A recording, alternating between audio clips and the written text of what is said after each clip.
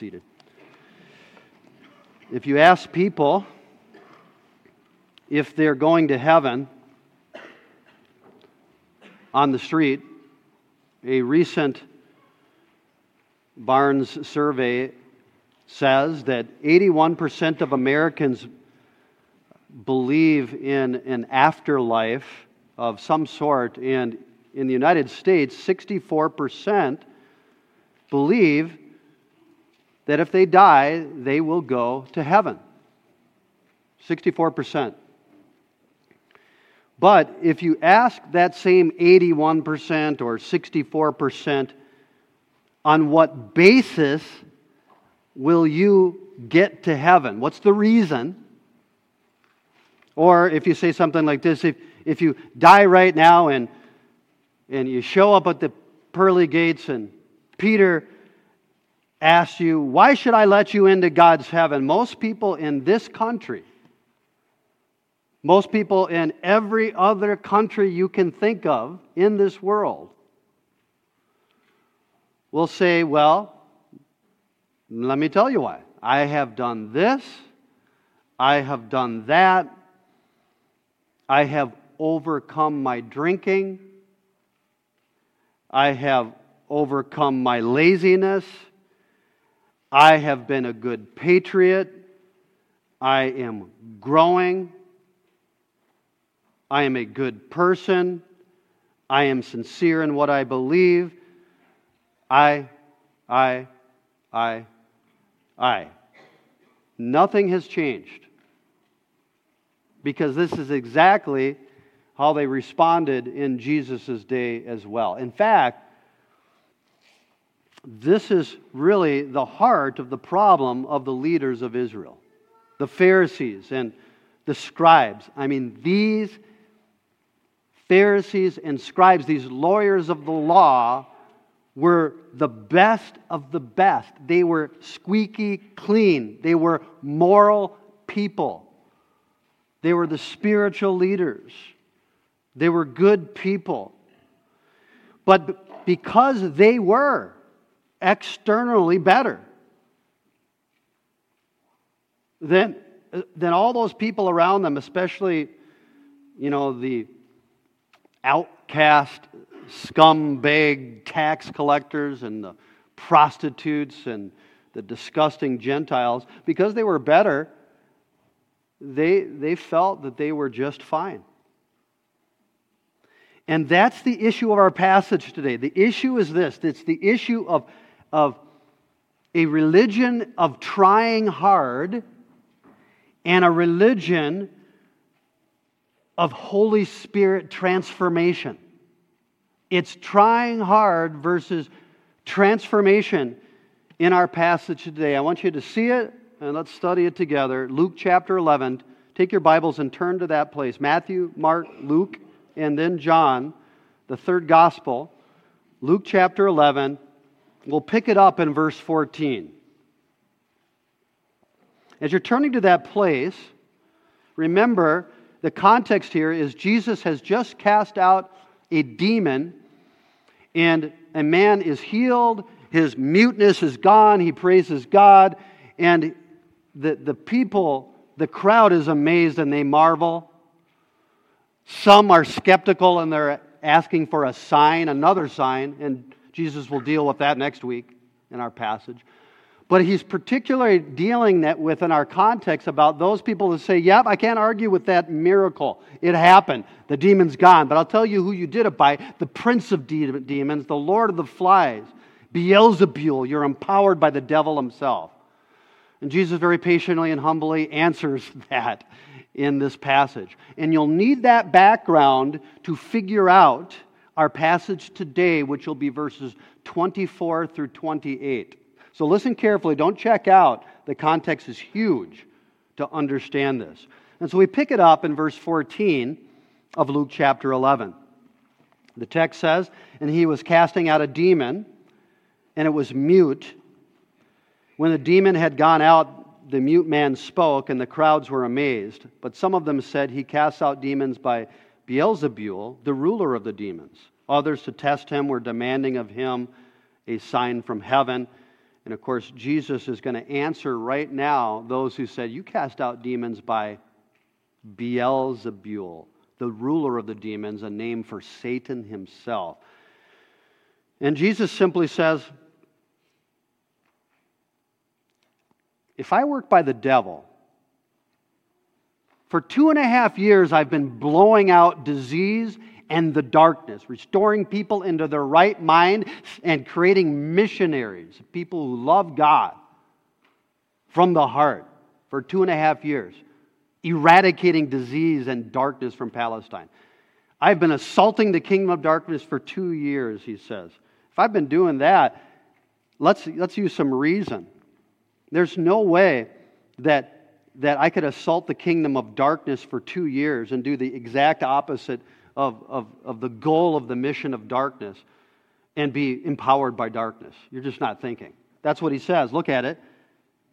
But he knew their thoughts and said to them, verse 17, if any kingdom divided against itself is laid waste, and a house divided against itself falls, if Satan also is divided against himself, how will his kingdom stand?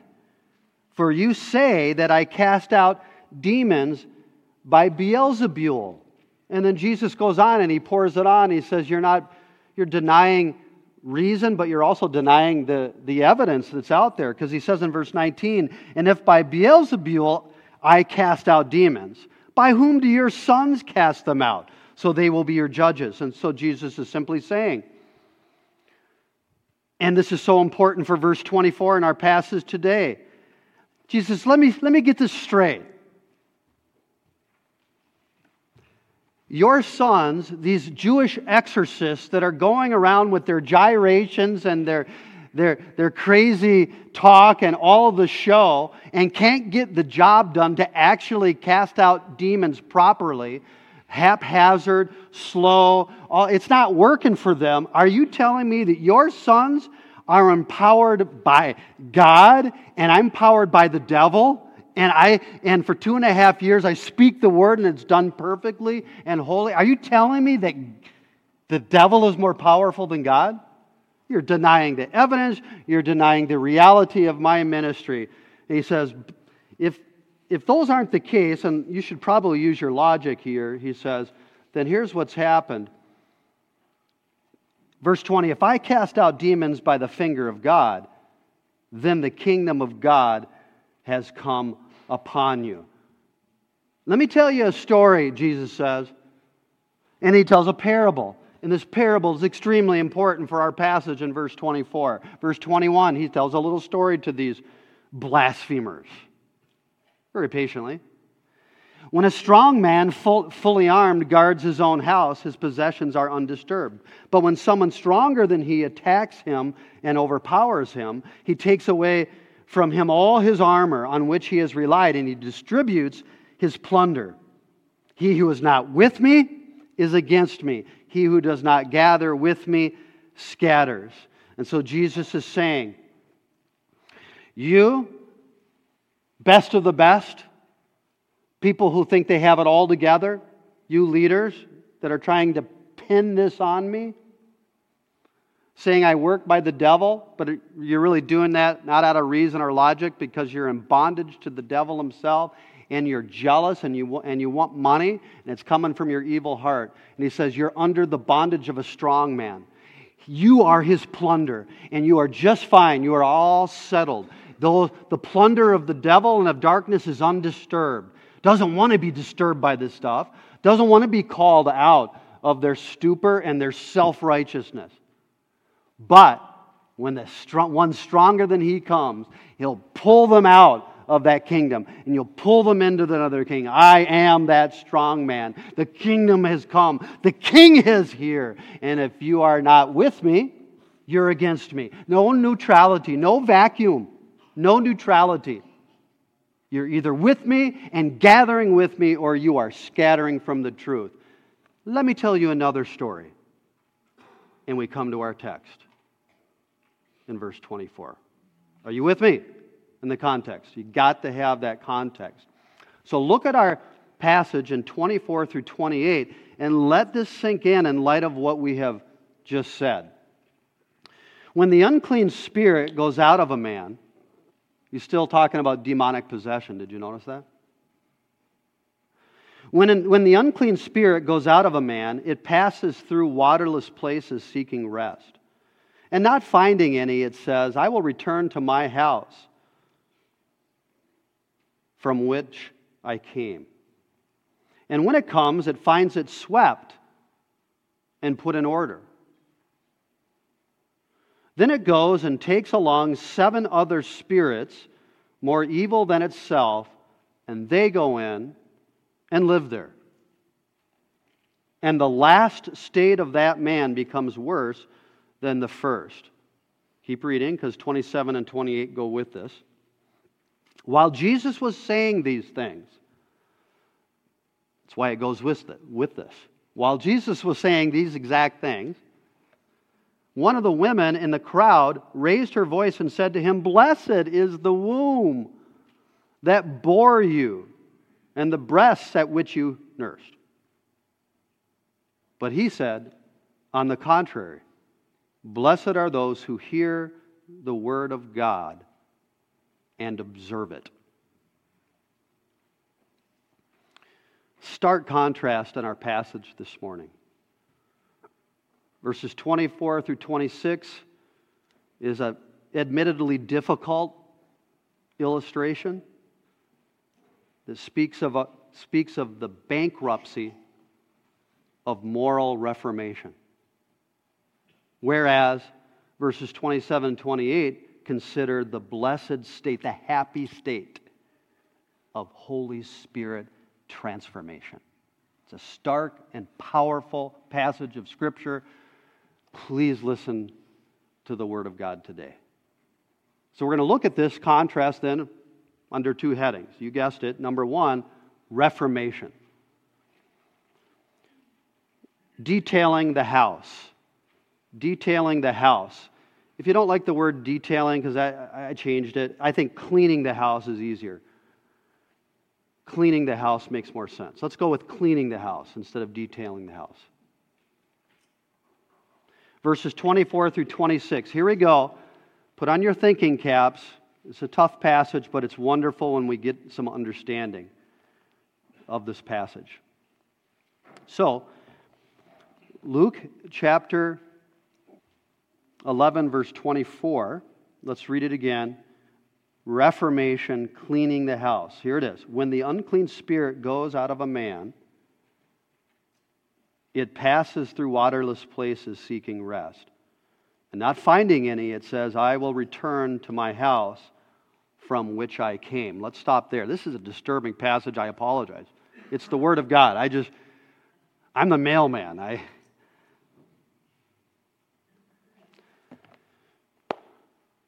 What Jesus is saying here, he's still speaking about exorcism in this context. And he's still kind of comparing himself to these Jewish exorcists who can't get the job done. And that's in the underlying context here. And so for whatever reason, a person, maybe he's a victim of one of these halfway Jewish exorcisms.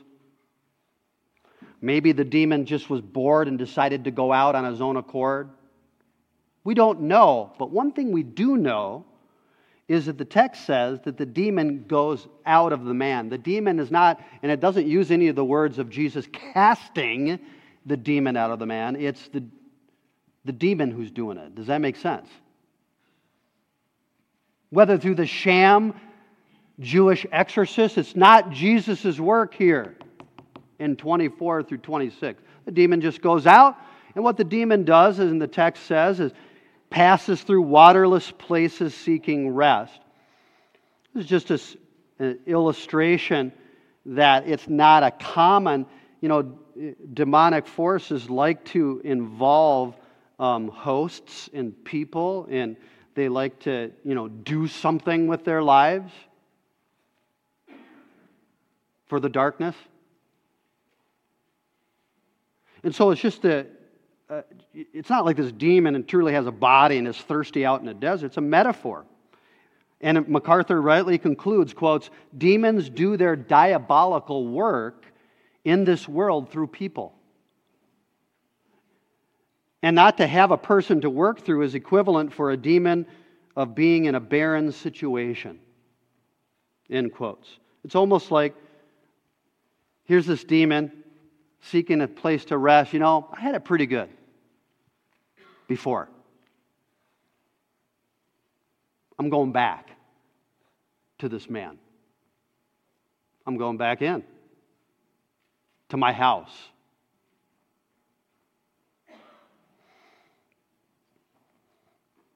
Notice he does say, my house. Did you see that? It's interesting. I will return to my house. Jesus has just mentioned a divided house. Jesus has just mentioned a strong man guarding his house. He's still on the theme of house. So, I'm going back to my house. And in going back,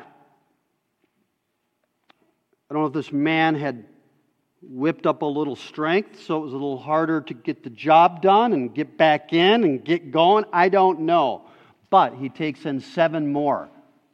And the text is clear. He takes in along 7 other spirits, verse 26, more evil than itself. And the last state of that man is worse than the first. 8 demons now.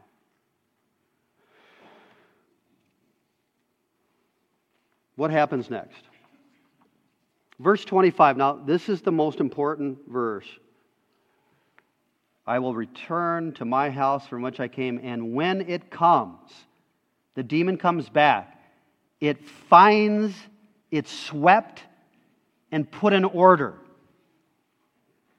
Something's been fixed there, it would seem, in the house. The house is swept and put in order. We just did that yesterday. Cleaned house. Demon left. Guy cleaned his own house. Demon tries to come back in, says, getting a little more firepower here. Brings 7 more evil. Goes into that man. And the last state of him is worse than the first. If you don't do expository preaching, you don't deal with this passage. What's going on here? This man, when the demon left, cleaned himself up. He cleaned himself up. Moral reformation. He swept and put his life in order. He got himself organized. He's going places. He's worked diligently to sweep out stuff that's holding him back from his dreams. He attends the feasts. Because Jesus is at least talking about the Pharisees here.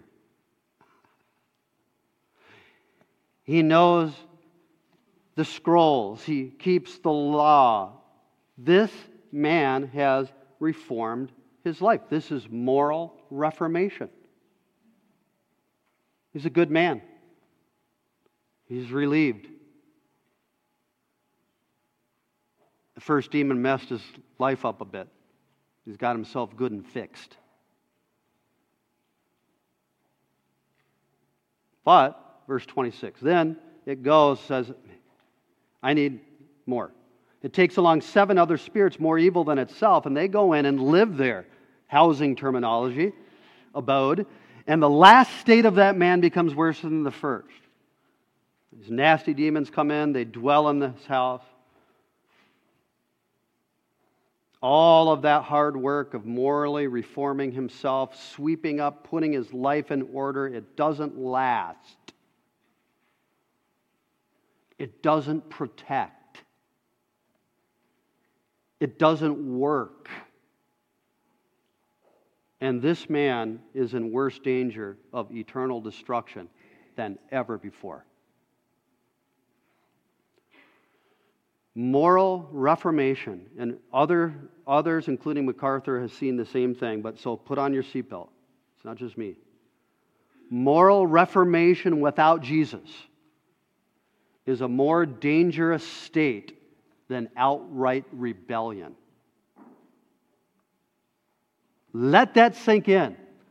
Moral reformation without Jesus is a more dangerous state spiritually than outright rebellion. Now, I'll admit it, if you will, moral reformation is kind of nice. It's clean. It's planned out. It's moving. It's orderly. And I appreciate it, frankly, especially at my other job, when I'm around you and you're cleaning yourself up and grabbing yourself by your bootstraps and, kind of morally reformed. It makes my life easier. So there is a sense in which I don't mind moral reformation when I see it in the world. It's easier. When you're a mechanic is morally reformed, right? But cleaning yourself up and grabbing yourself by your moral bootstraps, trying to figure your own life out, becoming a good person, becoming a good money maker, learning to get up in the morning, being a good citizen, growing up, cleaning up, all of this without Jesus Christ puts you in a way more dangerous situation than you ever were in when you were an outright mess. Did you hear that? More dangerous. Their worse state than before. At least, if you're broken and hurting and sinful, you could be awakened to this fact. You dealt with that in Vienna all the time. I got my job, I got my car. I'm fine. Doubly damned, this text says. The danger of moral reformation. It's short-lived. The benefit of moral reformation is short-lived. It doesn't have everlasting value. You're going to be dominated by a worse world domination, flesh domination, and satanic evil domination than ever before. You're going to be worse off. You can't clean yourself up. You can't reform yourself. You're the possession of the strong man. He's got full armor. And moral reformation is the state, in verse 21, of being undisturbed. I'm okay. Look at my life. Undisturbed. You don't need reformation. If you're here today, and this is for all of us, you don't need reformation. You know what you need? You need outright rescue. You need redemption. You need regeneration.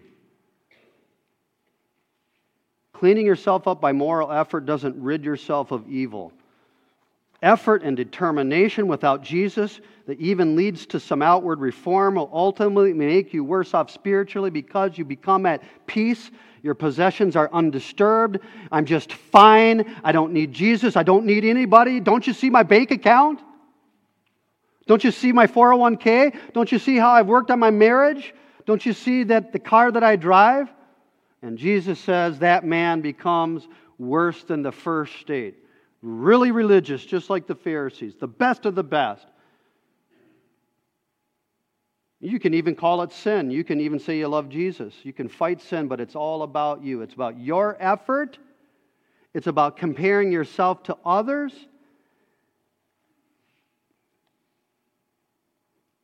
So that you say, I'm doing well as a Christian.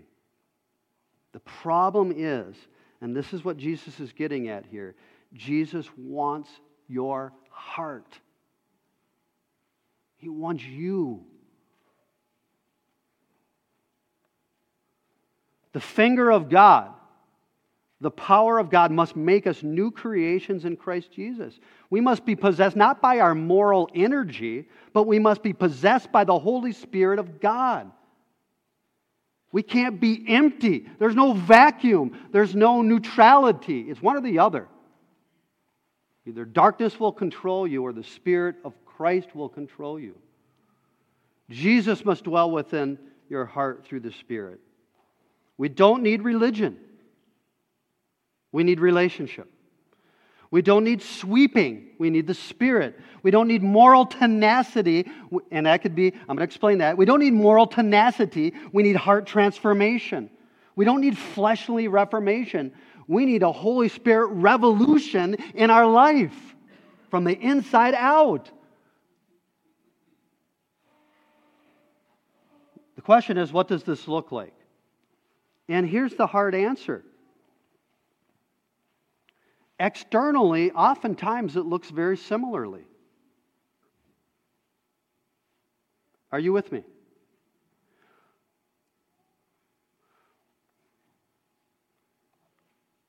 It's confusing. Because, I don't know about you, but being transformed more and more to the image of Christ means that I am becoming more like Him, and I'm being transformed more holy. And so guess what I'm doing? I'm reading my Bible. I'm doing all those things that the moral reformers are doing. I mean, it's confusing. You with me? It's confusing. It can look the same. So Jesus helps us in the next section. We've seen that moral reformation is cleaning up your own house, but now let's look by way of comparison at transformation. You could say doing the Word, but maybe keeping the Word. Cleaning the house and keeping the Word might be a little bit easier to understand. Let's read it. So Jesus goes on, while Jesus was saying these things, one of the women in the crowd raised her voice and said to Him, "Blessed is the womb that bore you and the breasts at which you nursed." But He said, on the contrary, "Blessed are those who hear the word of God and observe it." Now stop there. Cleaning and sweeping your own house apart from the Spirit and without Christ. But don't think, yes, free grace. This is great. I can have fire insurance and just live like the devil. Really, look at the next passage. He said, no, let me tell you. Blessed are you when you hear the word of God and keep it. Observe it. What's going on here? The key is Mary. What? Mary? Jesus is saying these things. One of the women in the crowd raised her voice and said to Him, "Blessed is the womb that bore you." Who is that? Mary. Good. "And the breasts at which you nursed." But He said, on the contrary, "Blessed are those who hear the word of God and observe it." So Jesus is not rebuking this woman in the crowd. I mean, Mary was chosen by God, and there is a sense which is good to, she was a blessed woman.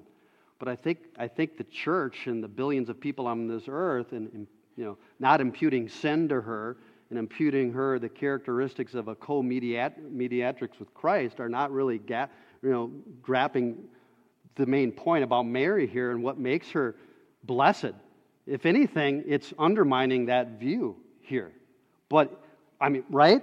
But I'll say she is blessed. But why? It's ironic to me. Why? Watch this. This will unpack this, I hope. Her name was Mary. It's a pretty amazing guy here that's doing this and speaking like this. How blessed was your mother to have a child like you? Well, yeah. And Jesus in verse 28 isn't rebuking the woman. She is blessed to be chosen of God in that role of redemptive history. But Jesus says, hold on. On the contrary, you know who the real blessed ones are? The real happy ones? The real blessed ones are those who hear the word of God and observe it. So why was Mary blessed? Let's find out by turning back to the passage that Deacon Brian read. Turn back to Luke chapter 1, verse 39.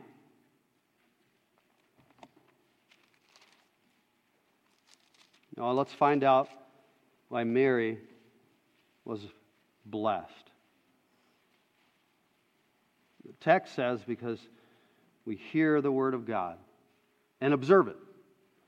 Now at this time Mary arose and went in a hurry to the hill country to a city of Judah and entered the house of Zacharias and greeted Elizabeth. When Elizabeth heard Mary's greeting, the baby leaped in her womb, and Elizabeth was filled with the Holy Spirit. And she cried out with a loud voice and said, here it is again, blessed are you among women, and blessed is the fruit of your womb. And how has it happened to me that the mother of my Lord would come to me? For behold, when the sound of your greeting reached my ears, the baby leaped in my womb for joy. And blessed is she who what? In verse 45. Do you see it? Are you there? Blessed is she who what? Believed that there would be a fulfillment of what had been spoken to her by the Lord. The Lord spoke. This is what's going to happen to you. It was incredible. Hard to believe. Mary believed it. This flowed from faith in the Word of God. She listened to the Word of God, and now she's doing something about it. Going to Bethlehem and stuff like that, running to the right places. She is moving on the promises of God through faith. That is why she is blessed, and that's exactly what Jesus picks up on in our passage, but there's more. Look at the heart of Mary. Here's why she's blessed. Look at this. Look, let's keep reading. Verse 46. And Mary said, my soul exalts the Lord, and my spirit has rejoiced in God, my what? Savior from sin. My Savior. For He has regard for the humble state of His bondslave. For behold, from this time on, all generations will count me blessed. Oh, why, Mary? Why will we call you blessed? For reason. Next word, reason that she's blessed. For the mighty one, the strong man, the mighty one has done great things for me. And holy is His name. And His mercy. I need mercy. We need mercy, and His mercy is upon generation after generation to those who fear Him. He has done mighty deeds with His arm, His strong arm, right? He has done mighty deeds with His arm. He has scattered those who were what? Proud in the thoughts of their heart. The Pharisees, those who swept their own house and didn't need God. Self-righteous, proud people. He has scattered those who were proud in the thoughts of their heart. He has brought down rulers from their thrones, and He has exalted those who were what? Verse 52, humble. He has filled the hungry with good things. He sent away the rich empty-handed. He has given help. I need help. To Israel His servant, in remembrance of His mercy. Look at verse 55. It forms what's called an inclusio. As He spoke to our fathers, to Abraham and his descendants forever. In other words, He spoke it, I believe it, I'm acting on it, and that is why Mary is blessed. Now, let's put this together. Go back to chapter 11. Blessed is Mary, because like she believed the Word of God from her soul, she loved the Lord, she exalted the Lord, she rejoiced in the Lord, she knew she needed a Savior from her own sin, she recognized that the finger of God had redeemed her, she was humble and broken, but she was rescued, and she knew it. And so she rejoiced because the one stronger than the strong man, the mighty one in verse 49, He has worked and He is holy and He has shown me mercy and He has given me a heart to fear Him and He has done mighty deeds and He has brought down the proud and those who have cleaned themselves up and think they are okay without God. But God blessed Mary because she was humble of heart, spiritually hungry, and God filled her and redeemed her. God had spoken to her through the Word of God of the fathers in the Old Testament scrolls, and Mary had heard and observed the Word of God, and so she was blessed. And that, Mary, was much different than the man who cleaned himself up, says Jesus. Moral reformation without a changed heart is a dangerous state that will lead to eternal misery.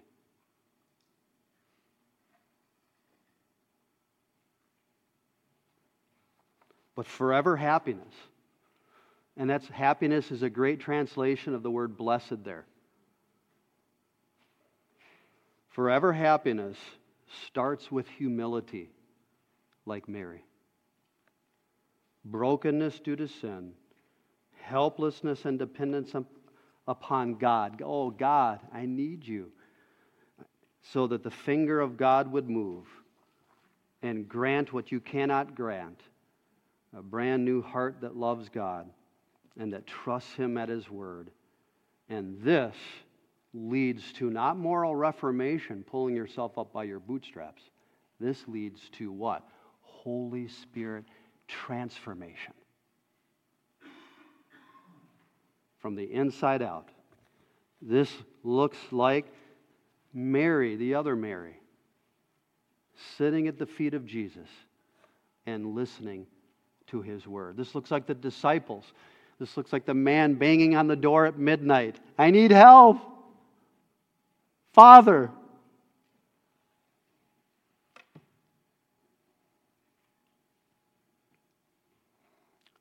This whole thing, it comes down to your heart. Why do you do what you do? Who do you love?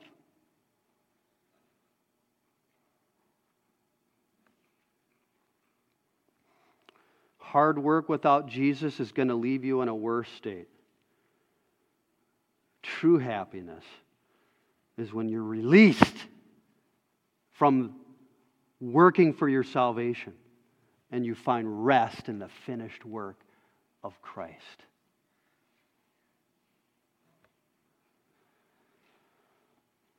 This is what the Pharisees and the scribes didn't have. They did not love God. They weren't humble and needy sinners. They didn't need Jesus. In fact, Jesus is possessed by the devil. How's that for not needing Jesus? They depended upon their performance. They were better than the next guy, and God would weigh out the scales. And Jesus says you're in a dangerous position, trying to do it on your own. So think about you. Do you think you're going to heaven because you've been a pretty good person over the years and Jesus has helped you change? And I did this, and I went to church, and my mom played the piano, and I've attended Mass, and I've been baptized, and I'm a member at Grace Community Bible Church. I. Or are you depending, resting in Jesus Christ? It's my prayer that the Lord would use this passage, that you would put off that self-righteousness, trying to clean yourself up, but you just see your need for Christ. And you don't need to do anything. You need to stop doing. And you just say, Jesus, I need help. I need you to save me. I need a new heart. I need your righteousness. Mine is pathetic. I need your forgiveness. I need you. If you would come to Jesus today with that heart, the heart of Mary, and those of you who are with me, it's the most happy state there is now and forever. Amen?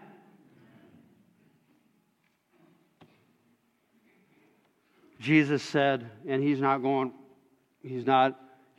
so gentle, and he wants you to come to me, he says in Matthew chapter 11. Come to me, all who are weary and heavy laden. Not who've swept their own house out, but realize they can't do it and they're weary and heavy laden. And he says, I will give you rest. Take my yoke upon you. Learn from me. Sit at my feet. Listen to my word. Walk in the good way, the ancient paths, and you will find rest for your souls. This is the place of rest. This is the place of happiness. This is what it means to be with Jesus in the context. This is what it means to be gathered with Him, not scattering away from Him.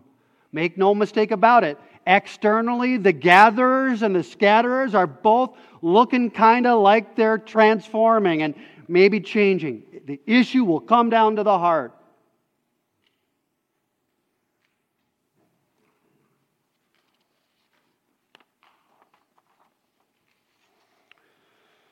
There's one option that you cannot do. You cannot wait. You cannot be neutral in this.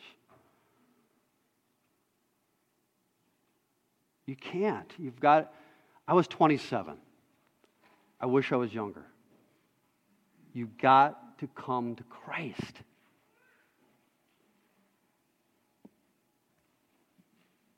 There is no neutrality. I do musculoskeletal radiology a couple hours a week. It's interesting how x-rays are formed. They're formed in a tube. When electrons are slowed down or stopped by rotating tungsten, they release 99% heat, 1% ionizing radiation called X-ray. Electrons have to be slowed down and stopped in a vacuum. A vacuum is like, it's crazy. If you think of it, there's not even air in a vacuum. There's literally nothing in a vacuum. Listen, you're like an X-ray tube. You think that you're a vacuum and you're neutral? You're not.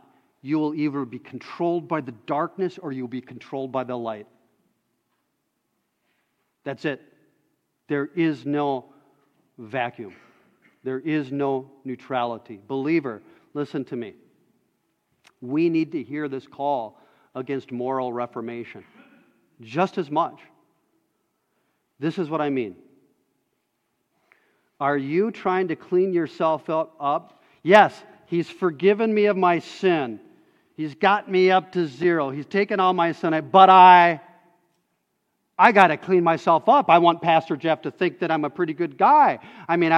This person's looking at me, and we're posturing, and we're manipulating, and we've forgotten the gospel. We've forgotten half the gospel. Forgiveness from sins is half the gospel.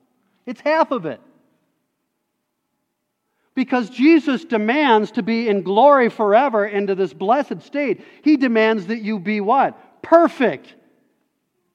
How you doing? Therefore, we need the full gospel, which is this, the great exchange. All of our sins, past, present, and future, put upon Jesus. And He removed them by His death, burial, and resurrection. He proved through His resurrection that our sins were gone. But He's alive and He is powerful, and He gives away His own righteousness, His own record of perfection. In keeping the law, of not doing bad things, of doing all the right things from the inside to out. He did it perfectly in your place. You can't offer Him yours in combination with His. It's got to be all Christ. All of Him. The full gospel is this. All of your sins go to Him, and He gives you His perfect righteousness. And so when someone says, why is St. Peter going to let you in? Well, Jesus died on the cross for my sins. That's right. But then you were trying to morally reform yourself to please your parents, to please your pastor, to please your Jesus. And it's a false gospel if we're resting in that. Listen to me. You need the righteousness of Christ. This is why should I let you into heaven? You know what? You shouldn't. I'm a sinner.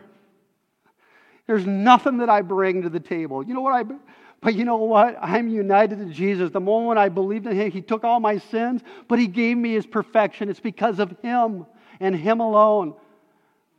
Nothing in my hand do I bring, simply to the cross I cling. Naked come to thee for dress, and I found in Christ the dress, the robes of his perfect righteousness. Peter, that's why. That's what Jesus is driving at here. And out of this place, listen, out of this place of sins gone and righteousness clothed, adopted into the family, out of this place, the place that Mary was in, of being forgiven and righteous, calling God Father, still always desperate for Him, from this place, settled faith in the promises of the scrolls, but we have the whole book, both Old and New Testament. Faith in the promises of this Word, listening to it and observing it. This is the place of Holy Spirit transformation from glory to glory. Those who are ones listening to the Word, those are one keeping the Word by the power of the Spirit of God. This is the place of happiness. This is what it looks like when the finger of God is moving upon you. This is what it looks like to be gathered to Christ. And this is the blessed state of Mary. Blessed are those who hear the word of God and observe it.